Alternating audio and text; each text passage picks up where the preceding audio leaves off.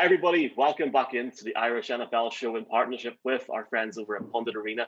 We've got the usual team in today, Colin, Mark, and Brian. But you can see today we have got a very special guest. Look, he is a three-time American Sports Writer of the Year from NBC Sports Football Morning in America, Peter King. Peter, I can tell you right now, it is an honor and a pleasure to have you on. Hello from Ireland. Welcome into the Irish NFL show. Oh, thanks so much. Can I tell you my Ireland story? Yes, of course. I mean, this was maybe about 8 years ago. I was never a big, there's three things that happened. I was never a big Guinness guy. And then I took a tour of the Guinness factory and the Guinness brewery. And it felt like I was drinking a vanilla milkshake. And I just, ever since then, I am a Guinness nerd. I live in Brooklyn, and there's a bar in our neighborhood that has Guinness, so I wear them out quite regularly. The two other parts of this story, when my wife and I visited there, I said, I really want to drive, okay? Because I've seen the pictures of, the villages in Ireland. And when we went there, we drove all through Central Ireland. We had the greatest time. And I said, I want to drive through Ireland. And so we did. And the most amazing thing is that anytime you would come close to another car, one of you would have to go off into the ditch, or into the peat, as they would say. And so I learned that, it was the first few times where a car is coming straight at you, you get a little nervous, but then after a while, it's just the way you drive. Okay. And then the last thing was, I'm trying to remember the name of the town, but it might have been Carlow. I kind of forget where it is, but there was a village that we stayed at for 2 nights at just some country inn. And we went downstairs and had dinner one day, and on the menu was zebra. And I said, well, I mean, it's not every day you look at a menu and there's zebra. So I had the zebra. It was really tender and delicious. So those are my 3 Ireland stories for you. I love it. And I think it must be column zebra must be a Carlo speciality, Colin, I'm not sure. Yeah, must be, Peter, the Guinness brewery. If I threw a stone out my window, I could hit it, I would say, from where I am in Dublin. When they're brewing, I can actually smell it. You can smell it? Yeah, it wafts out over the city. As Michael said, it's an absolute honor to get the opportunity to chat to you. And thank you. In your incredible bio, one of the most respected NFL writers around, author of 5 books, created MMQB, television, radio, podcast. I suppose, given your experience covering the league, and I know you won't be able to talk about everything, but could you give us, some of your favorite moments from your time covering the league? Well, I'll give you 3 just kind of brief ones. In 1995, Sports Illustrated sent me to Green Bay. Mike Holmgren, who was the coach at the time, gave me permission to do a story on a week in the life of the Packers. And at the time, the Packers were getting hot. This was mid-season 95. And they were about to play for, at the time, NFC Central superiority with Minnesota. And so that week, I went to Green Bay. There were 3 nights where I ended the night at Brett Favre's house. And, so that was an adventure all in itself. But just getting to really feel the birth of a great team in the NFL was a lot of fun. The most interesting thing was on Thursday afternoon, Holmgren said to me, now you won't quite believe this, but just sit in the back of the office and you can hear what I'm about to do. And he called in 2 rookies, LaShawn Johnson and Travis Jervey, and he chastised them for 20 minutes because LaShawn Johnson and Travis Jervey had bought a lion. and were keeping the lion in their apartment in Green Bay. And on that day, Travis Jervey had a huge bandage on his arm. And this is how Holmgren found out. He had this huge bandage on his arm because he had been playing with the lion in their apartment, and the lion scratched him and totally opened up his arm. And so Holmgren told him, they tried to justify having the lion. And he goes, if that lion is not out of your apartment and shipped somewhere by Monday, I'm cutting you both. And I'm going to tell every general manager in the league not to sign either one of you because you're both knuckleheads. So that would probably be one. I think maybe the second one would be in 2013. I started this this new website called the MMQB. It's Sports Illustrated. And I decided that what I really wanted to do in this point in my career is I really wanted to take people where they could not go and take people where they really wanted to see something that they had never seen before. So I got permission to spend a week in the life of an NFL officiating crew. And when I did that, it was the most enlightening thing I've done in 37 seasons covering the NFL, because, NFL officials go and have a normal life for 4 or 5 days every week. One of them was a high school teacher, the back judge, Dino Paganelli. I sat in his social studies class in Grand Rapids, Michigan, and then went home with him. He's a widower, and he had 3 children. He had to take care of these kids and put them to bed every night, do homework with them, do everything.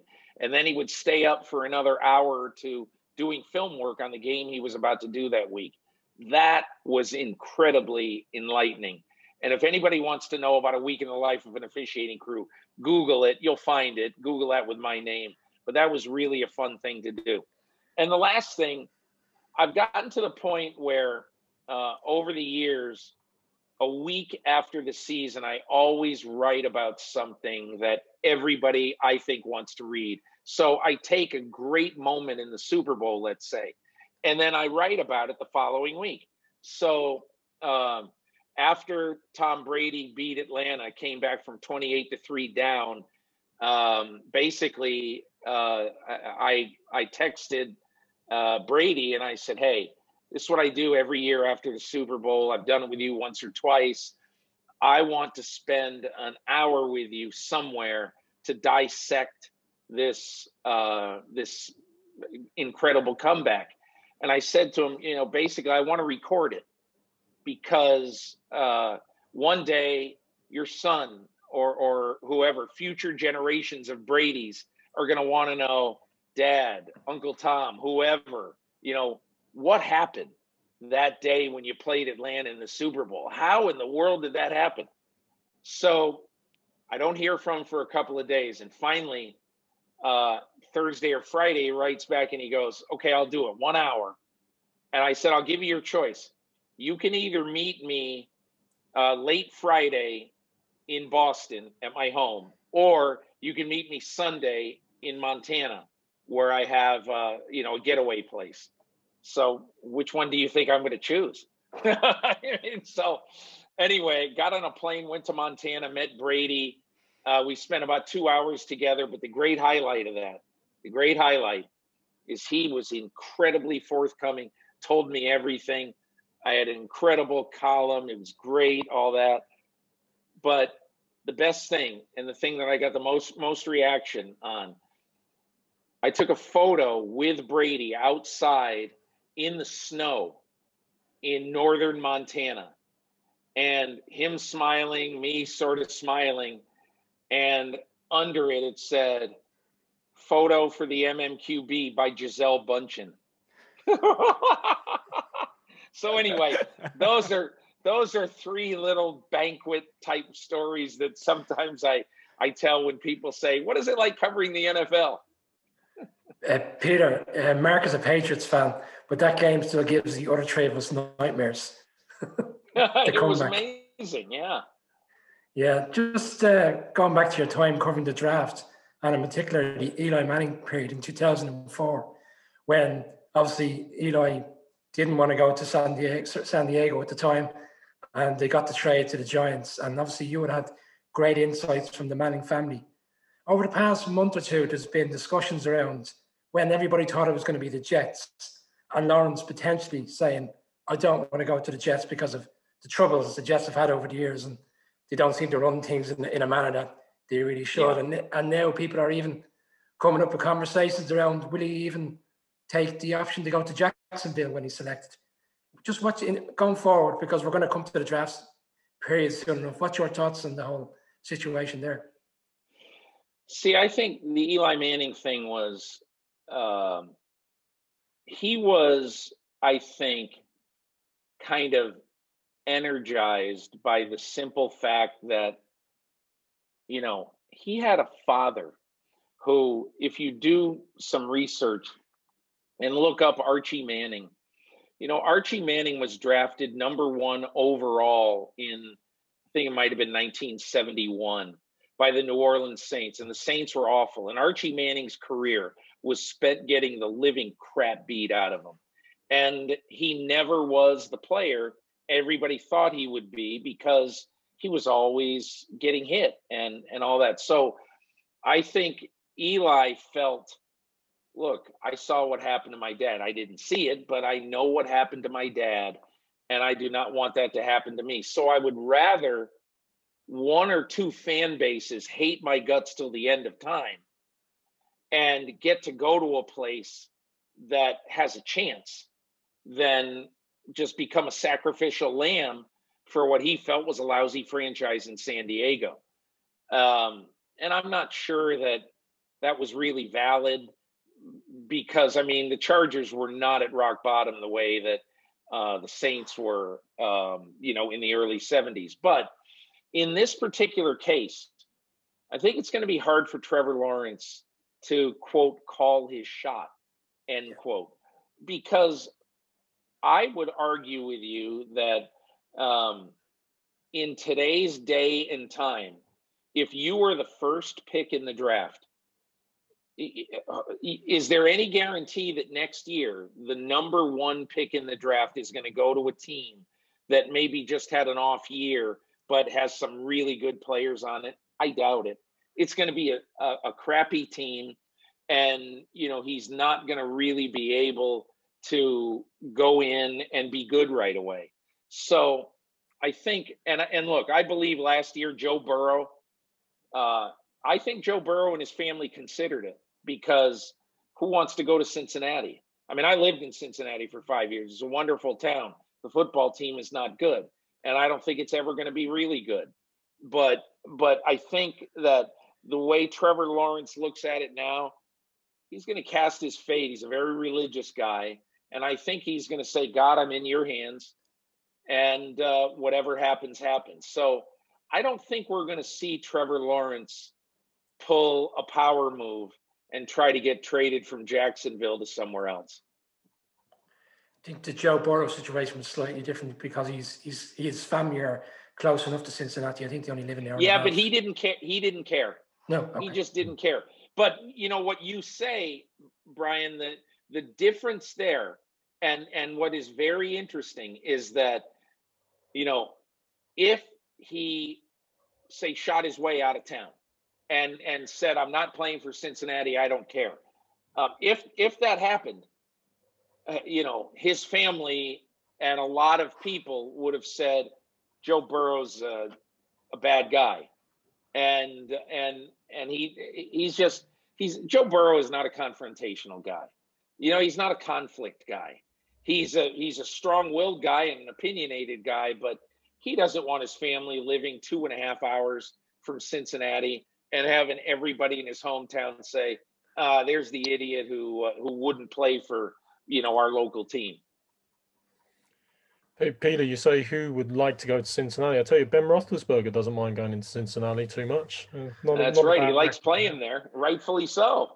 Yeah, and it's funny you mentioned about the draft there. We had Ryan Leaf on the show last week, and he had a great line that he was the first rounder from Montana, and that there have been more Mannings drafted in the first round than there have Montanians in the NFL draft That's in really history. funny. As you allude to, all three first picks, obviously.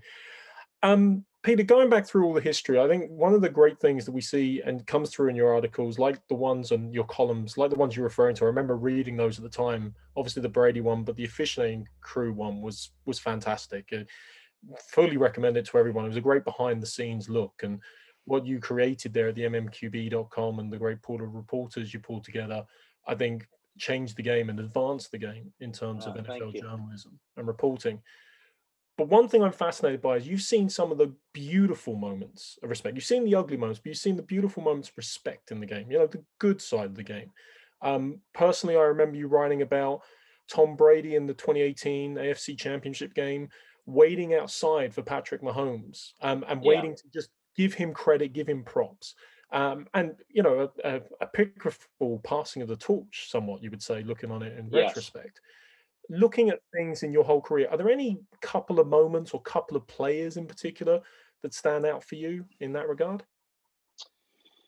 There's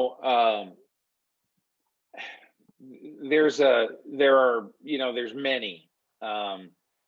Probably I wrote more about Brett Favre than any single player since I've covered the game. And the one thing that I'll never forget about Favre is after that year that I wrote this long story about the Packers, A Week in the Life of the Packers. This is ancient history now. It's quarter century ago. But Brett Favre became addicted to a painkiller called Vicodin. And the NFL basically gave him an ultimatum. If you don't go to rehab, you're going to be suspended for quite a while. And so pretty much against his will, he did go to rehab. But the night before he left for rehab, his charity golf tournament was the following weekend in Biloxi, Mississippi. And he had called me and asked me, would you go? I'm trying to get this thing off the ground, blah, blah, blah. I said, yeah, I'll go. So that night, he called everybody who was going to the tournament and he said, hey, I'm going into rehab tomorrow, but I want to just plead with you. Would you please keep this golf tournament alive? Because I've kind of promised a bunch of people some money out of this tournament, Special Olympics in the state of Mississippi, all this stuff. So I went and I said, hey, by the way, as long as I got you on the phone, what the hell happened? And he spent about 45 minutes telling me how he got addicted. And I can still hear this in my head. I can still hear this. And I'll never forget him saying, everybody always says, man, they run into me and they say, man, what a great life you have. It must be great to be Brett Favre. And he said, how would they like to be Brett Favre if they felt the way I felt every Monday morning? Like I got run over by a truck. If I play all these games where a lot of guys don't play. And if now tomorrow I'm going into a rehab facility to get off painkillers for 6 or 8 weeks, would they want to be me then? And I was like, oh my God, what you talk about, Favre always was that way. He always just totally bared his soul. And I think maybe the one other person that I really got to know and got to be, I wouldn't say friends with, because I've probably interviewed other people like Manning and Brady and other people more, but one person who I've really enjoyed, sort of having a relationship with, and you'll think this is odd, but is with Frank Reich, the coach of the Indianapolis Colts. Now, Frank Reich, as we talked a minute ago about, he's got one of the greatest comebacks in NFL history. And, he was the offensive coordinator of the Eagles in 2017. And because I knew him back, I covered that game for Sports Illustrated, his great comeback. And because I knew him well, a couple of times in 2017, he called me and he said, I cannot get an interview for a head coaching job. Look at the job we're doing. And he was just, it was like his dog just died. He just was so bummed out. What can I do to make people see and everything? And there was really nothing he could do. And so fast forward to, they win the Super Bowl, and Josh McDaniels, the offensive coordinator of the Patriots, drops out of the job. And Chris Ballard, the GM of the Colts, he interviewed 7 people for this job. The number 8 guy on his list, who he never interviewed, was Frank Reich. So he called up Reich. He had an interview with him. He absolutely, totally fell in love with him. He hired him. And, it's one of these, I'm not a particularly religious person, but it's one of these, the Lord works in mysterious ways. And the Indianapolis Colts, I don't care if Bill Walsh, Vince Lombardi, and Bill Parcells were available. They'd take Frank Reich to be their head coach. They love him. He loves them. It's a perfect match. So somehow, some way, it's like the other day I asked Kevin Stefanski, obviously this weird story now, Stefanski is not going to be able to coach the Browns because he's got COVID or against Pittsburgh in the playoffs. But I asked him the other day, are you ever just a little bit bitter or a little bit unhappy that, in 2019, you and Freddie Kitchens were the 2 finalists for the Browns job, and you didn't get it, he got it, and they were a disaster. And now it's almost like you came in second place, so let's bring him in now. And he goes, no. He said, Minnesota in 2019 is where the Lord wanted me to be.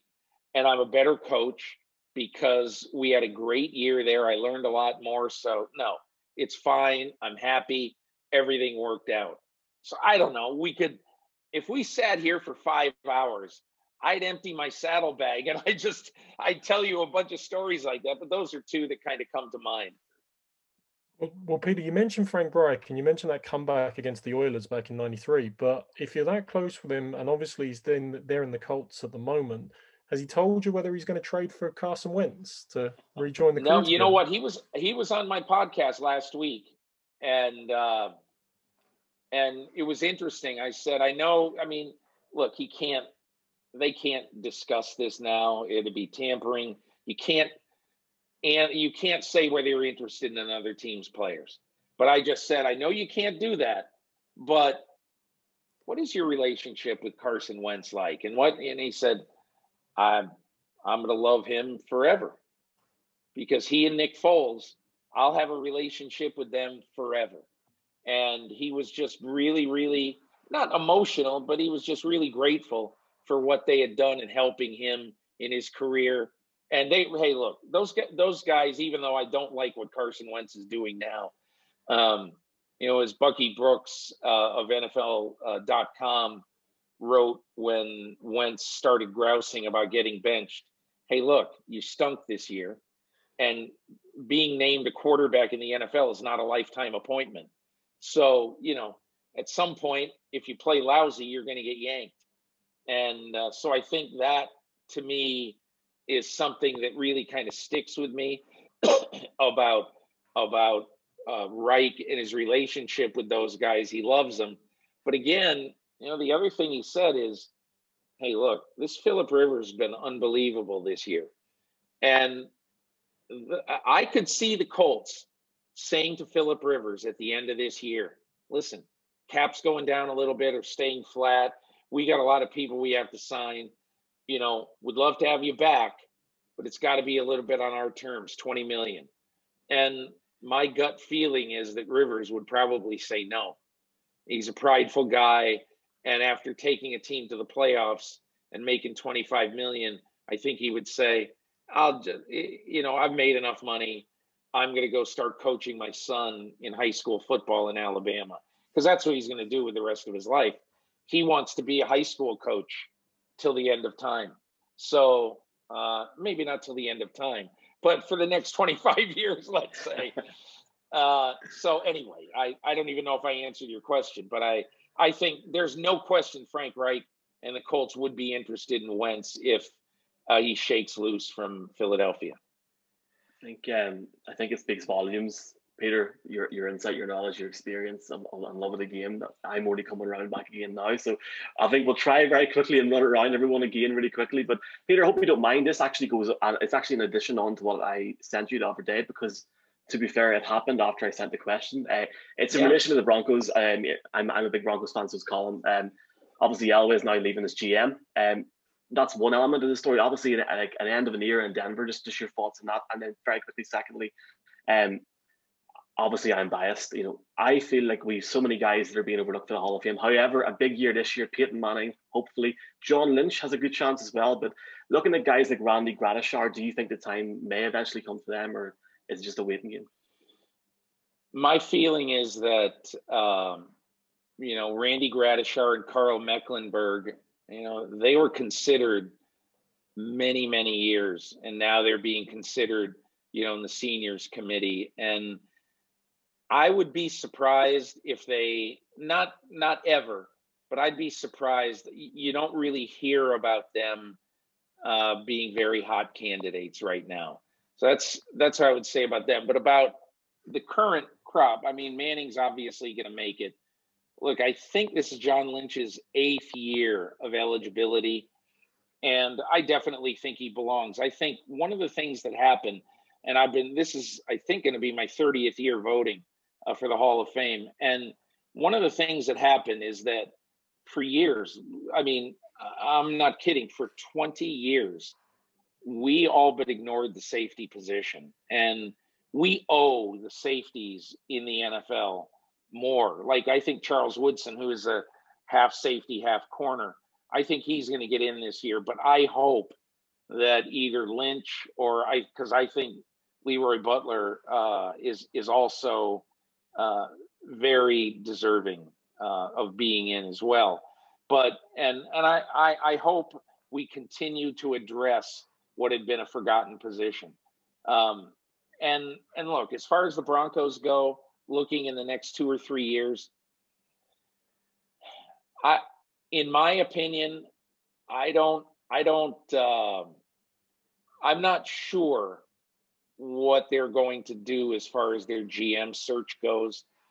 But I do think I applaud John Elway for saying, look, I've pretty much had some crappy drafts, and I've had some unimpactful drafts. I've got the quarterback wrong consistently since Manning walked out the door. And if really you guys watch the Broncos all the time, I mean, do they have the long-term quarterback of the future? I really don't think so. So if I were the Broncos, honestly, I'll tell you what I would do. I would hire there's some really, really good general manager candidates. If I were them, I would try very hard to hire Terry Fontenot.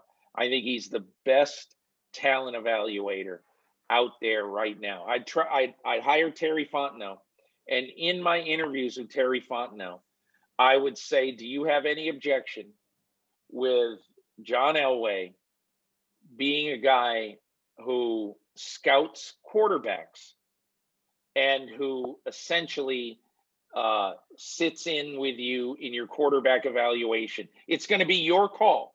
It's going to be your call, Terry Fontenot, or whoever they pick. I just happen to be a Fontenot guy. But it's going to be your call. But John really should, because, look, John Elway was not going to take Drew Lock 2 years ago. Drew Lock fell into the Broncos' laps. And, so he did like Drew Lock. Don't get me wrong. He liked him. And at whatever the number pick was, 40, 45, I forget what it was. But whatever the pick was, that was really good value. But it shouldn't change the fact that John Elway, I don't believe, was in love with Drew Lock on the night of the weekend of that NFL draft. It just so happened that the value in him was so great. So if I'm Denver, I'm not even saying I'd pick a quarterback in the first round this year. But if I'm Denver, I'm happy with Elway, studying the 15 quarterbacks in this draft who are going to get drafted, and to come up with a really strong opinion on who they should draft, and then tell Fontenot or whoever it is, but then it's got to be his choice, along with, the head coach, Vic Fangio. If you're going to bring in a general manager, you've got to let him make the calls. And so hopefully they do something like that. But I think John Elway stepping back right now is the best thing for the franchise. Peter, I suppose we're in January where playoffs are about to begin. Over the years, in terms of the Super Bowl, there have been some teams of destiny, and I'm probably biased as a Broncos fan. Elway towards the end, the helicopter play against the Packers, Peyton's last rodeo, that had handshake with Belichick right in the championship game where he says, this is probably my last rodeo and it's been an honor. Is there anyone this year that you feel kind of has that team of destiny mantle, or is it so whoever can beat the Chiefs? I think the two teams that I look at that I think, look, I'm not going to pick a number one seed, and I wouldn't even pick a number two seed, but the two teams that really interest me this year, because they got hot at the right time, I guess I am going to pick a number two seed. Buffalo, I think right now is the best team in the NFL. And the other team is Tampa Bay. Now, Tampa Bay, I'll talk about them for a second. I think this is not all about Tom Brady. This is a lot about one part of their team that has really gone underreported. And that is the fact that they've built a pretty good offensive line with two guys who really, really stand out. Ali Marpet at guard and Tristan Wirfs at tackle have been absolutely terrific. And they've really solidified that line and made it possible for Tom Brady to have the time he needs. So I think they're interesting. And whether or not Mike Evans plays, obviously you saw that he went down with a knee injury last weekend. Whether or not Mike Evans plays, I think they're going to be a really, really interesting and dangerous team. And the other one I think is Buffalo. I just look at how dangerous the quarterback is right now, Josh Allen, and I look at the defensive playmakers they have, that are really underrated, the Matt Milano, Jerry Hughes. They've got so many interesting players. The whole secondary, other than Tre'Davious White, is just a bunch of unknown guys. But they've got a lot of playmakers on defense that I think are going to make it hard for even when they play Kansas City. I think Kansas City, if that is the matchup, will really have its hands full with Buffalo. I think those are the two teams that, in my opinion anyway, plus Green Bay, obviously, but those two teams among the non-number one seeds, I think, are the most dangerous ones entering the playoffs. Peter, can we just touch on Roger Goodell for a moment? He's had a lot of criticism throughout the years. He got challenged in March in terms of moving ahead with free agency. He even got challenged in April around the draft going ahead. People said he wouldn't pull off the season. 256 games have been played, albeit on different days of the week, which is very unusual to what we're used to. But the season is going to get finished. Does he deserve a lot of credit for the organization that's been put in? A lot, because, I wrote in my column, in my Football Morning in America column on Monday, I had the top 20 most influential people in the NFL this year. And there's no question who number one was. It's Goodell, because as you say, people in the NFL have wanted to delay free agency, the draft, and then obviously the start of the season. And I talked to him on Labor Day weekend. Well, I talked to him early September. And one of the things he said to me is, my answer when people said, hey, let's put things off, my answer always was, is it going to be any better 2 weeks from now? If you have any assurance that it's going to be better 2 weeks from now, I will put it off. But nobody has any idea what the future is with this COVID. If you were in the United States right now and you watch the evening news, and you see what's going on in Los Angeles, I mean, do not get sick in Los Angeles right now, because if you get in an ambulance, 90% of the hospitals in greater Los Angeles are full and are telling ambulance drivers go somewhere else. So, and again, I don't mean to be Debbie Downer here or to make everybody, oh man, what a bummer. But that's the reality that Roger Goodell is lording over right now. That's our country. And our country is totally messed up. And so Roger Goodell is saying, look, we set out to do something at the start of this season. And what we decided to do right now is we are going to finish the season on time. I give him a lot of credit for it. And look, John Elway, I remember after the draft, PR guy of the Broncos said, hey, Elway wants to talk to you. So I talked to John and he said to me, hey, I want you to quote me on this. I'm on the record. Roger Goodell has done one hell of a job. And I agree with Elway, and not just on the draft either. Everything involved this season. Peter, I'm going to give you one last point and then one last quick question, if you don't mind. Yep. On the one last point, Colm said he's a stone's throw away from the Guinness Brewery. I'm actually a stone's throw away from Croke Park, where I think you saw U2. Oh, yeah, I saw U2 there, man. That was incredible. Yeah, so, we have the best rock band in the world and the best beer. You do. So you do. Beard nerdness this week, Peter, should be Guinness. It should be Guinness every week. It should definitely be Guinness this week. But one last quick question, and you alluded to the Chiefs and Bills there just a minute ago. Look, Patrick Mahomes seems like a bit of an alien. Let's just be clear about that. Not only for the stuff he's doing on the field, but the stuff he does off the field as well. Like there's the good causes he supports around Kansas City, his vocal support of Black Lives Matters, voter registration, voter awareness with LeBron. I mean, he married his high school sweetheart, proposing to her on the day he picked up his Super Bowl ring. He just seems like, he's too good, really. I mean, I'm really hoping you're going to tell me he pushes over old ladies or he steals candy. No, you know what? That's the thing. When people ask me, I'll tell them privately, who's a jerk and all that. Look, the NFL is in great hands with Patrick Mahomes, not just on the field, but I think off the field as well. Because look, as I wrote the other day, Patrick Mahomes and the Kansas City Chiefs split the cost at over $200,000 US to put in 25 voting machines at Arrowhead Stadium, and to staff those voting machines.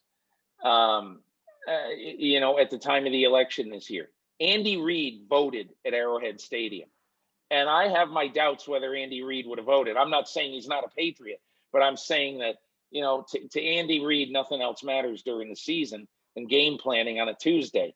And election day is always on Tuesday. I don't know that Andy Reid was gonna spend time, going out to vote on a Tuesday. But be that as it may, he did something that reverberated far away from football. So yes, absolutely, unequivocally, I can tell you, Mahomes, as they say in many places in America, Mahomes is a mensch. Yeah. Well, I mean, I know there's people that love us to ask you a million questions about LaFleur, about Breeze's last ride and everything. But I'll give you one last thing, Peter, on Mahomes. Jim Kelly told us last week, Mahomes doesn't have the best arm in the NFL. Justin Herbert doesn't have the best arm in the NFL. In his mind, and I'm not saying he's biased, but he might be a little bit, it's Josh Allen. And just wondering your thoughts on that one. Josh Allen's arm is unbelievable. Absolutely unbelievable. There's a few guys who've got incredible arms. I think Mahomes has an absolutely great arm. But I would agree with him. I bet, that Josh Allen could stand at his 20-yard line and reach the goal line, throw it 80 yards in the air. Not easy, but I bet he could do it. Maybe Mahomes could too, but I don't disagree with Jim. I would say this. So Drew Bledsoe, who I'm sure you all remember, was this guy, great quarterback with, at the time he played, like in the 90s, he had an incredible arm, and a lot of people thought it was the best arm in football. And one year he threw 606 passes for New England. And the next year at training camp, I was asking him questions about his arm. And at one point he said, Peter, he said, I bet I threw 20 passes last year, 25 passes last year that went more than, say, 30 yards in the air. And so the vast majority of passes we throw are going to be short, intermediate passes. Very rarely are we going to throw rainbows and try to hit somebody 50 yards down the field. So Bledsoe's point was that, hey, it's great to have a good arm, but if you're only going to use it 6, 8, 10 times in a year to truly throw the ball as far as you can throw it, who cares really? You know, it's so much more important to be accurate in the intermediate part of the field and to have the touch to do that. Justin Fields, the Ohio State quarterback, who's going to be a high draft pick this year, had this game the other day where, he threw 6 touchdown passes in New Orleans, and Ohio State killed Clemson. And so I remember thinking to myself, everybody's going to make a big deal over these long bomb touchdown passes he threw. And they should. They were incredibly good throws. But his best throw of the day was, I think it was either a 14 or 19-yard touchdown pass to his tight end in the back of the end zone. So the ball traveled maybe 25 yards in the air. And, so that is what's important to a quarterback. Can you throw the ball that you're going to have to throw 15 times a game accurately and with some zip on it when it has to be, and some touch and loft on it when you want to place it in a perfect spot? Those are the things I believe that are important for quarterbacks. Peter, you've been incredibly generous for your time, man, and I feel like we could talk to you for 10 hours. I tell you what, though, we will all buy you Zebra in Carlo, the next time you're over. Massively appreciate it. And I know we can find you on Pro Football Talk over here on Sky Sports NFL. I know Mark is a big fan of the show. Sorry, Brian's a big fan of the show as well. He watches it every other day. Him and Mike Florio and stuff. So thanks so much, man. Hey, no problem. Really enjoyed being on with you guys. Thanks a lot for liking me. I appreciate it. Thanks, Peter. Thank you. Thanks, Peter. Okay.